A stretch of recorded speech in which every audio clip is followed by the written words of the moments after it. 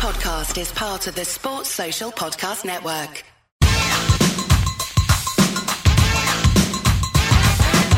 We're called Whistle, and this is true. We love to do the things that we're not supposed to do. We don't need robbing, stealing, or mugging. In fact, don't take it seriously. We're only bugging. Hello, welcome to the Whistleblowers podcast. This is a weekly podcast all about football, would you believe? Not about whistleblowers, not about Julian Assange et al. No, about football. It's a preview show, ostensibly. We'll talk about all sorts, though. Martin Gritton is here with me. So is Gareth Dobson. Martin, you were at West Ham, Man City last night in the Carabao Cup. Any views on that? Any feedback you want to give us? Incredible night, Mark. Absolutely delighted. And my beloved Man City, it was hard to see them go down to the behemoth that is West Ham, you know, the machine. Well, just looking, before the game, the preamble stuff was obviously all about City just being, you know, unbeatable in this competition. And the more that people said it, the more that it made me think that they were going to get beat that night until they announced their lineup, which was incredible. You know, they put a really strong side out. And, you know, West Ham's team was kind of reflected more their kind of Europa team against Genk. It was a little bit weaker, but still had some decent players in it. But I feared the worst. And then, you know, as the game went on, you just had the feeling that it was going to be West Ham's night. But the penalties were sensational. The place was rocking because it was a full house. And it was generally a great night. And it gave me a little bit of faith in the Carabao Cup again. What do you mean again? We love the Carabao Cup on this show, don't we? It's a really fun show. Gareth Dobson, you're nodding along there. You're a fan of the Carabao, aren't you? It seems like a more sort of mad tournament than maybe the FA Cup is these days. Totally, and it's nice and compact. It's over before the daffodils are up, and it's always quite fun. You know, it's bang, bang, bang, no replays, none of that nonsense. The only issue for the last decade is that Man City always won it, and now, thanks to West Ham, and that's a phrase I do not use very often, that's not going to happen. So I think all the teams left in it going to quarterfinals will be very excited. Yeah, Man City out the Man City Cup. And you've got to have West Ham up there as one of the favourites now, I think. I think on a one-off game, West Ham have got the ability, and it looks like they've got more depth in the squad than we thought they did, to actually challenge for a trophy this year. Haven't they, Gareth? I mean, honestly, what an amazing 7 days for them, you know, to win in the Europa League. It looks so good to win another London derby against Spurs and then to go to the quarterfinals and knock out City. You know, they will be feeling themselves, as the phrase goes, and deservedly so. You know, they're such a brilliant, cohesive unit. Any team who turns up who's basically not on their mettle is probably going to get turned over at this point. Yeah, and that was without Rice last night as well, wasn't it?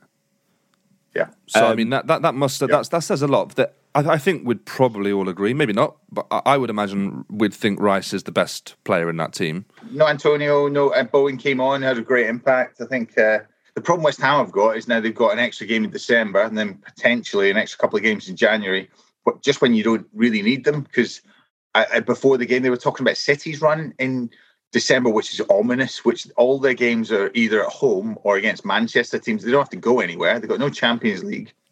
They could really make a dent on the Premier League. And to be honest, without the distraction of the Carabao, I think they probably won that enough to not be too worried about that. Their focus can be elsewhere. Yeah, so I'd be really interested to see how that pans out. But for West Ham, extra games, a lot of home games again. So, it's going to be a challenging month. But Grits, as an ex-pro, yes, these extra games, physically demanding, whatever, they're coming thick and fast. But when it's a cup game, a knockout game, where you've got an opportunity to maybe get to a final, maybe win something, does that give you that little bit of extra impetus, that little extra 5% of energy that you wouldn't have otherwise for that extra game they're going to have? Yeah, interesting. It depends, doesn't it? I mean, I wouldn't have said the last 16 would have been. I think just playing against Man City was a nice one for them, but also playing in front of a full house is great. It's half-term. You've got about 10,000 kid tickets last night, and you got that probably across the country. There's probably a lot of new fans that people were bringing to these games, and that's one thing that the Carabao probably does bring to clubs, you know, a potential new fan base. So there's that element of it. In terms of players, I don't know. I mean, the players should be able to get up for these games, but I think fundamentally, I don't know. I think the playing at that standard is kind of reward enough. It's more a case of they've had 4 clean sheets on the spin.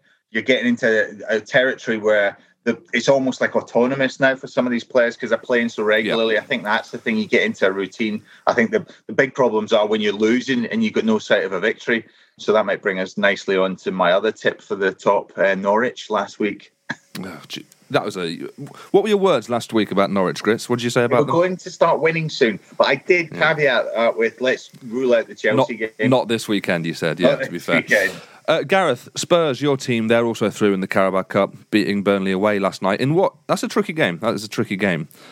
First of all, tell me how you're feeling about that. Secondly, tell me how that bodes for you for this weekend coming up in that big sack race derby. And in the who cares less big Classico.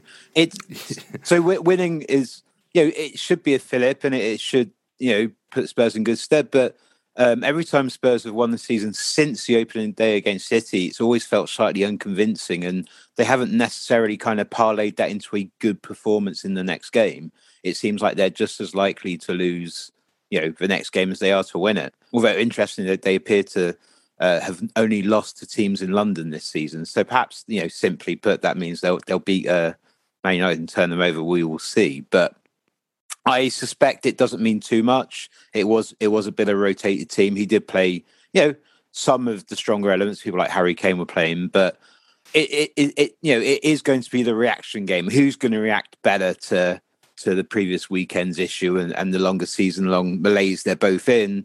And for me, the interesting thing is which players actually want to be managed by the manager they have. My suspicion is I do think the Man United players aren't necessarily that convinced by Solskjaer.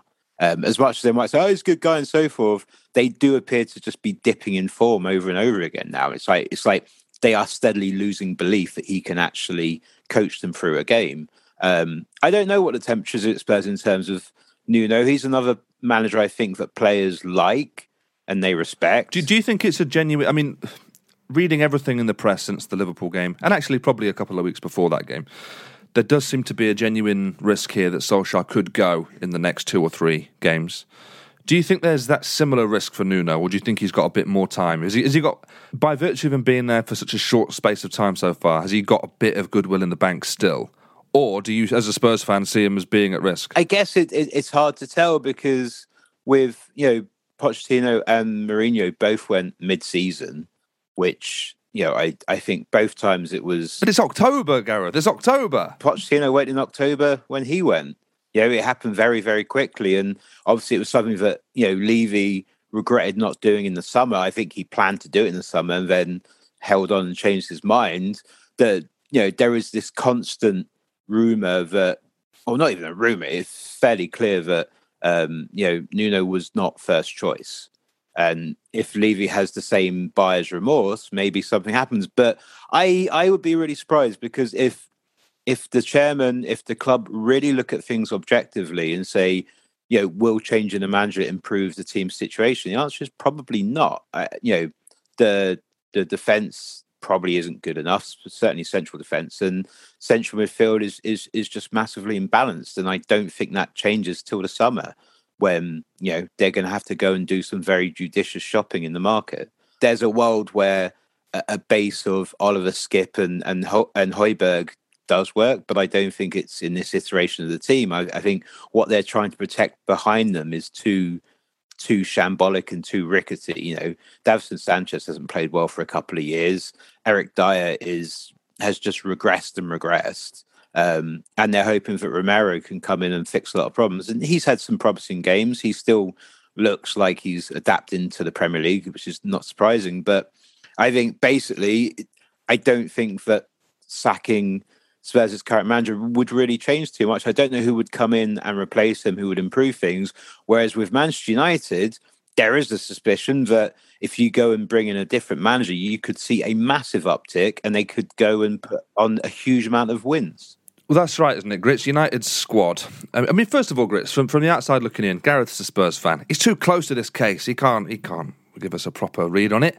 But from the outside looking in, Grits, do you think Nuno's at risk? Do you think there's a chance he goes before Christmas? Do you think there's a chance he goes after this weekend? There's a chance he can go before Christmas, but I don't think there's a chance he goes now. I think he's in 6th place. I don't think there's just still it's far too early. And, there's there's been promise, there's been flickers from him, as Gareth suggests. There is things in that team that he can work with. There's things that obviously haven't progressed, but that's not necessarily his fault. That's been over the last couple of seasons. I can't see it either. Ollie's in a completely different situation, isn't he? Because he just looks as though he's been found out. It's like he hasn't really got an answer for the press anymore. He's not really respected inside, outside the dressing room, and the fragile kind of world that Manchester United puts up around itself to protect itself just looks it looks so false, doesn't it? I mean, their ex-players getting panned for just not being objective. That's fine if you're on Man United TV. It's not fine if you're on Sky Sports, and it's certainly not fine if you're protecting him and it's to the detriment of the football club. So I think his days are numbered, and I just don't think he's got the best out. I mean, the best out of the players. We spoke about it before. The key players that they brought in that desperately need some strategy, some structure, some just pattern of play. Sancho being the key player there. It shows you the ambition when they bring in Ronaldo, because they know why they were bringing in Ronaldo. But it certainly wasn't for the benefit of the young players coming through. They can try and spin that and say that's, he's a good influence. Where has he been a good influence? At what point has he developed any other player other than himself? So there's that thing. I mean, but we're seeing the same happen. Other clubs when they're bringing people in and it's not quite working. But I think Ronaldo will be around for a season. But yeah, I don't think Ollie will. The thing United have done, or what Ollie's done differently this season, is he's changed the way they want to play, right? They were playing such counter-attacking stuff in the last couple of seasons and actually looked pretty good, particularly against the top teams. They weren't conceding many, being very reactive, sitting deeper and using that pace on the breaks.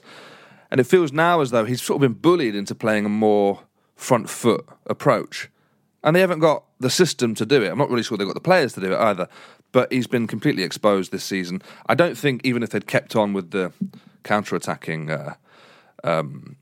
tactics from last season and the season before, he'd have necessarily got any more out of the team this year. I think they're a worse team than they were last year, and I do think it's sort of. I think he's done a good job with them to a certain extent. He's done better than we thought he'd do. He's lasted a lot longer than we thought he would, and they're in a better place now than when he took over. So, if he was to leave, I don't think United fans would be. They would never look at him anything other than fondly. I don't think. And now it's time. Now it's time to get a proper guy in, and that's not a disrespectful thing to say, is it? Get a grown up in the room. I mean, it's obviously massively disrespectful, but probably the sentiment is probably fair. I mean, I guess make him director of football. Genuinely, make him director of football. I don't understand why that's not being supporters. Talked about. Make him go in and shake hands with people before games in the hospitality boxes. He can run the fan zone. That's him. He'd be brilliant running the fan zone, telling stories about that night in Barcelona. That's you can't call me disrespectful and say he should be on the fan zone. This is insane. No. Get him in the car park. Let fans throw sponges at him. The timing is really interesting though, because after this game, they in the league they have Man City, then Watford, then Chelsea, and do they wait to lose two of those three after Spurs? I suspect Man United will beat Spurs. I think they're both. Of course they will. They're both underachieving teams, and one underachieving team has more quality than the other. But if you wait to lose a couple of those and you essentially put yourself out of league contention and you spent all this money on a 36-year-old Cristiano Ronaldo, like what's the point in throwing away your season and waiting for disaster before making a positive change? So I'm sure the board will be looking at, obviously, the Champions League qualification is still in the balance. They've won a couple, but progression isn't assured. So, and they will want to get to the knockout round after Christmas in good stead. So yes, yeah. It's also worth pointing out that they've got a tough run of games coming up. We know that. We know that it's more likely they'll wait to the international break to give the next manager at least sort of a week or 10 days or so to work with whatever players are remaining there and just to bed in and get used to the place essentially. But after those games you just mentioned, Gareth, ending with Chelsea, they then got a much nicer run in which a new manager might come in and get a few points straight away. So I don't think you want to get a new manager and put him straight in away at Chelsea, for example, or something like that. You want him to have a run like this, for example. They've got where are we? I've gone backwards. They've got Arsenal. Okay, that's not an easy one. But Palace, Norwich, Brentford, Brighton, Newcastle, Burnley. Any manager coming in with that run of fixtures will be rubbing their hands together thinking, I've got these wonderful individual players. Here's an opportunity to get, 4 or 5 wins out of 6 or whatever. So that's the timing I'm looking at. If it's going to happen, which surely it is going to happen, it's going to be, I think, in the next month, but not before that. Grits, do you think that makes any sense, or have I just been talking bollocks? Yeah, it's got to be. No, it's got to be. I think also the thing that you get from new manager bump is you get players that are actually stressed, slightly nervous about their position, slightly more willing, or the ones that have been out in the cold, they've got a fair crack at it. But you get a lot of more passionate defensive units. You get someone that's a bit more cohesive and have a collective goal, because at the minute he's got players that are invested, not invested. At that level, just that tiny bit of lack of concentration costs them. You look at a player like Maguire, I mean, I'm sure someone could turn Harry Maguire into the talisman that everyone wants him to be, but at the minute he's... Well, look at him for England. He's a top-class centre-back. There is no doubt he's a top-class centre-back, but he's not... First of all, there's no one in front of him protecting him. Yeah. And secondly, they're not really. They don't seem to be drilled to me. There's no organisation. But this is the other thing as well. The good managers that I've played for are the ones that you generally are never quite sure of. You're always a little bit afraid of them in terms of you might get dropped at any time, you might get loaned out, you might be out of favour, and also they're the ones that make training horrible. So like if you're arsing about in training, or you're not doing well, and you'll play against your reserves or your other team, and they'll generally tear you apart. But sometimes managers, that's what you want in training. You want your first team to be constantly under duress. And I just look at some of those Man United players, and I'm like, they can carry the way, and I know that's that comfortable. It might be a bit harsh to say, but can't see Solskjaer being the man out in the training ground. And even the managers and coaches under him, coaches under him, they're still following his lead. So you can be a scary coach under him, but if I know that I'm playing for him, I don't care what the scary coach is shouting at me, because I'm going to play for Solskjaer. So it's good stuff. Insight from an ex-pro. Well, interestingly, I'd ask both your opinions on the thing that's been touted about this week about who can come in as a manager, and people saying that it doesn't suit a big world-class manager or someone that come in and only Gary Neville saying that. Can I ask your opinion on who would be suitable to take Man United to the next level, or just to take them back to anywhere near where they were? Mark, go first. Well, obviously the ones they're talking about at the moment. We'll just do this quickly, then we'll go to a break. The ones that have been mooted so far, obviously Conte, Ten Hag at Ajax. Zidane looks like he doesn't want to do it, and I don't think it'd be a good shout anyway. I don't think he's a particularly good manager. I just think he had an amazing squad of players, and he was a legend, and he could inspire them that way. Conte would be the one for me, I think. I know there's a lot of talk about how he only really plays sort of 3-5-2 and more defensive-minded football, which would go against the grain of what United have been trying to do, and also would sort of negate their most talented players, who are sort of wide players.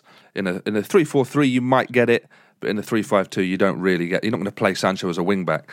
So I'm not sure necessarily it's suited to how they want to play, but certainly he's the most... If there is such thing as a dead cert that's available, it's got to be him. As exciting as Ten Hag is, we've seen people come in from different leagues like that and not quite be able to do it. And this next appointment for United can't be a percentage one. It can't be someone who comes in and might do it, might not. It's got to be someone who comes in and ultimately improves the team and improves them quickly. And there's a squad of players there that I believe can challenge. I think they're one player off and a manager off being able to genuinely get in that top 2 and really challenge. Gareth, what are your thoughts? Just keep it quick though, Gareth, for God's sake. In an ideal world, I'd love to see them bring in a proper, young developing coach, someone like Graham Potter. That would be very exciting. But realistically, a team like Man United, you assume, will always default to that more sort of figurehead, almost CEO, sort of world-class or world-famous manager. The one who is almost the middle option is someone like Ten Hag, who is a coach who has developed with Ajax and has kind of now got that sort of, bigger reputation. So he would be super interesting. I wonder if they feel that their last Dutch appointment didn't go so well and they'll be shied off that, but you never know. Never know. Right, let's go to a break later than normal, after which we'll talk about some of the other fixtures happening this weekend.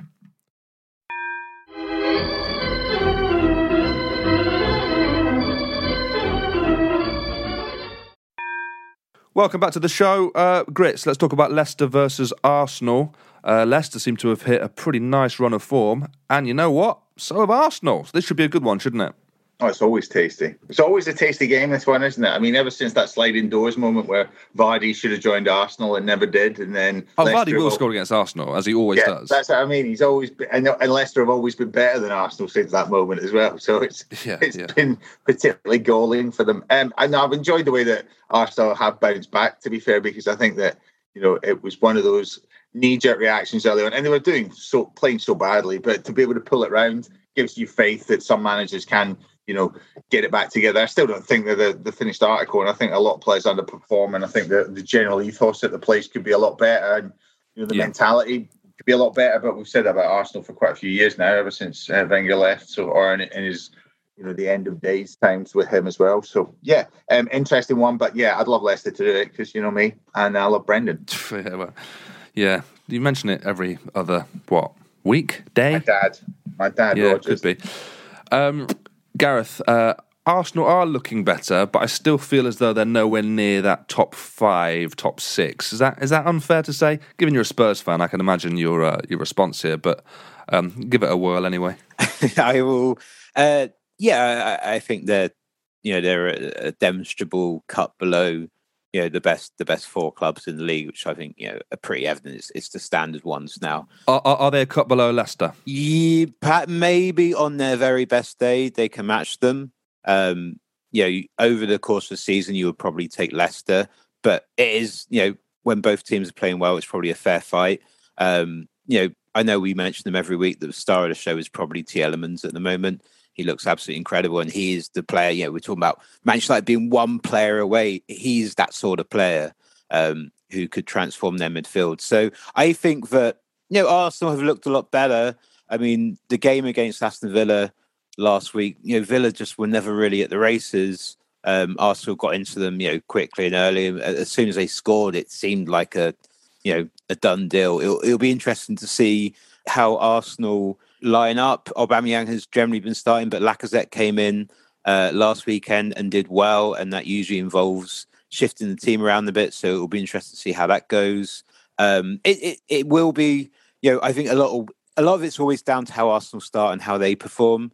Leicester will be confident. The one thing to note is that Vardy disappeared at half-time, didn't he, at the weekend? I think he did. Yeah, but I mean, Daka looks like a decent and similar sort of player. Yeah, well, when he was brought in, people seem to assume he was brought in as a long-term replacement for Vardy and to push Vardy, and maybe that's put a fire under Vardy because he started to play, you know, very well again. Whereas, you know, over the course of the last season or so, there's been patches where he does look like he's faded a bit, but then the moment you rule him out, he just roars back. So I'm excited to see what happens. It really, you know, and it's that early kickoff. It sets the tone for the weekend, and it should be a good one. Yeah, it should. It's worth pointing out as well that Leicester have had these good results without Wilfred Ndidi, who is such an important player for them, but shows how, we mentioned this a few weeks ago, Grits, Brendan Rodgers really, really prioritises that centre midfield. And he's brought in Soumare as well, so he's able to just slot in, play alongside Tielemans, play alongside Maddison. And it's like, I mean, Ndidi's one of the best holders in the league, and they've missed him, and yet, you know, results have, if anything, got better. So that Leicester engine room is just so powerful and so impressive, and I just don't think Arsenal can match that. Yeah, the Harvey Barnes added to that. When he's fully fit, their threat from midfield, Tielemans. I like the way that he's been at that club. I mean, he's just slowly chalking up the games, isn't he? Over over 4 seasons, he'll probably be up to 200, near 200 games. You'd be like, now there's a guy that's got that experience to maybe go push on to, you know, to the next level. I know some players managed to do it in 1 or 2 seasons, but he felt young when he came in, and he was, you know, a player that was highly rated. And we've seen so many of those players like just fade and not be able to make the cut. You know, Van der Beek, even Depay when he came to United, and players that have just come in and just so. I really enjoyed watching him play, but he's just like the fluid between them. Who was it? Was it Dembele at Spurs, Gareth? It was just like Musa was just like, it's lovely to watch. Towards the end of his career, I feel like Tielemans is a young version of that, but perhaps slightly more dynamic going forward. You know, with a goal in him. So I know Dembele had it as well, but yeah. I mean, Dembele is a player who Spurs have basically never replaced in midfield. At his peak, he was absolutely amazing. And yeah, I think Tielemans is quite a good comparison. He's probably, like you said, got a bit more oomph going forward. Every goal that Tielemans scores seems to be a golden month contender, which is nice to see. But yeah, it's, I think you always forget how much a truly dynamic central midfielder can change a team so quickly. Yeah, definitely. And also take the pressure off the back four. That's something that Leicester have always been lauded for, having great defences, but you put a midfield in front of them that just takes the pressure off, plays higher up, got a good sitter that just absorbs some of that attack, breaks up things before it even gets to them, and makes them look a lot better. So yeah, Leicester still got a really nice balance, and they've always recruited well, haven't they? They seem to just being able to bring in the right players. So that'd be a really interesting battle. I'd say I'll stick with my gut and I'll go Leicester. But interesting that Arsenal's second string swept away Leeds, technically a second string in the Carabao this week, but it was pretty effortless from them, and there's a few fringe players that got 90 minutes there. So Arsenal are kind of slowly building back a bit more competition in their squad, Yeah, but this happens. But Arsenal do this every few years. You go, oh, right, look, there's players coming through that look really good. Then it gets to a point where it's sort of make or break for the players. And sad to say, it's happened quite a few times. They've chosen the break option. And it's not ideal, but it only takes one generation of players coming up together and gelling and sticking together. And I'm looking at Smith Rowe, I'm looking at Saka. They've got some real talent in that squad. And if they get the right man to lead them, I'm not sure it's Arteta, but for the time being, he will suffice. If they get the right man longer term, I think they could be... It could be a decent side again. Let's wait and see. You mentioned Leeds United there, Grits. They go to Norwich this weekend. Let's talk about this one, because... a season's going bad for you when Derby County start trending, because it's always, are they going to beat Derby's record of 11 points? I.e., are they going to get less than 11 points? This Norwich side, I don't think they'll get lower than 11 points, but I think they might be in with a shout at this current moment in time of being one of the less good teams, should we say, of the last decade in the Premier League. I am at the point now where I think, and this might be an extreme thing to introduce to English football, I think, listen to this, if you go down twice in a row from the Premier League, i.e. you go up, you go down, you go up, you come down again straight away, you're not allowed to enter the Premier League for 3 years, because it gives everyone else a chance in the Championships to try and catch up. It means you're not going to waste our time doing this, and it also means that when you do go up, you have to make a change. You have to make a proper change on that second one, otherwise you're down for 3 years. And that change can be either spend a bit of money, fine, Norwich have done that, they've shown it's not that simple. But more importantly, it can be getting together a team, a squad, a style of play, a manager who understands the Premier League a bit more than what we're seeing with Farke at the minute. Because they've done it 2 or 3 times now, where they've come up and they've had no change in their plan from what they had in the Championship. Now, we all know it's very hard to go up and stay up. We know it's really hard to do that. But it's not completely anomalous. We've seen it this year with Brentford, last year with Leeds, year before with Sheffield United. They came up, they did something different, they stayed up. I think it's time genuinely to do something about this, because at the minute you've got teams like Norwich who go down, take the parachute payments, and you see the rest of the Championship clubs bankrupt themselves trying to keep up with them. So I think it has terrible knock-on effects. I don't know if any of you can hear me. I've had no response so far, but I feel like I'm just shouting at my pillow again. It's amazing. It's amazing because you touched upon a few reasons why I think Farke does have a very big case to answer about why he hasn't learnt from his previous tenure, because it should still be that fresh horror in the memory, but at the same time, he has tried to spend, and they haven't come off for him, and they've been. But that's what I'm saying. That's what I'm saying. It's got to be a change rather than just spending. Proves you can't just spend. That's not what it is. You got to do something else. Yeah. Well, we'll see. We'll see. This is a pivotal match, Gareth. I'll let you come in there. Sure, you've got some sage advice. It's really interesting. The different strategies that clubs take. It's so.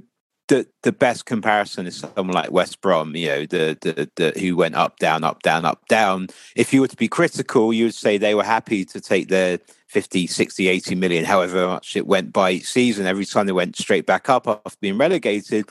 If you were to praise them, you say they always lived within their means. They never bankrupted the club. They bought these incredibly boring, sensible footballers and these incredibly dour, sensible managers. So it depends, the two sides of a coin. Do you criticise them for not pushing the boat out, or do you praise them for being relatively pragmatic and sensible? I criticise them for not trying something different. Right. That's what I'm criticising them for. Do something else. You've shown that's insanity, isn't it? They're trying the same thing over and over again, expecting different results, and it's not happening. It's not going to change all of a sudden. It's not going to suddenly work. Ask a Fulham fan if it worked for them the last 2 times they came up, and they bought an entire squad each time, and they bought all these sort of slightly exciting looking wispy players. Sorry, I haven't made myself clear enough here, Gareth. What I mean is the way in which teams like Norwich are going down. They're going down without a fight. When Fulham came up last season, they did try to do different things, and for a big chunk of last season, they were pretty good. They were competitive. Yeah, they signed a lot of good players. Yeah, they signed a lot of good players, and they played a certain way. I don't feel like Norwich are doing that. So if Norwich, if and when they go down, and they stockpile a bunch of cash, and then they make enough adjustments for the third time round, and they actually have a sustainable team, they go, right, this is the year that we can stay up because we've amassed a good enough team. We've got enough money in the coffers to buy a few more players. So you feel essentially that's almost cheating because they're gaming the system by going up and down and collecting enough money over a period of time. Well, sort of. My understanding of parachute payments is, though, that they don't get the full amount if they come straight back up again anyway. So they don't get that amount every single time because that would be the most lucrative club in the world. But they don't get the second year. They don't get the second year payment, surely. Is that what it is? Yeah, because they haven't parachuted because they're down. No longer, they've gone back down. Up. But they obviously are still making more money than any club in the Championship. Of course they are, yeah.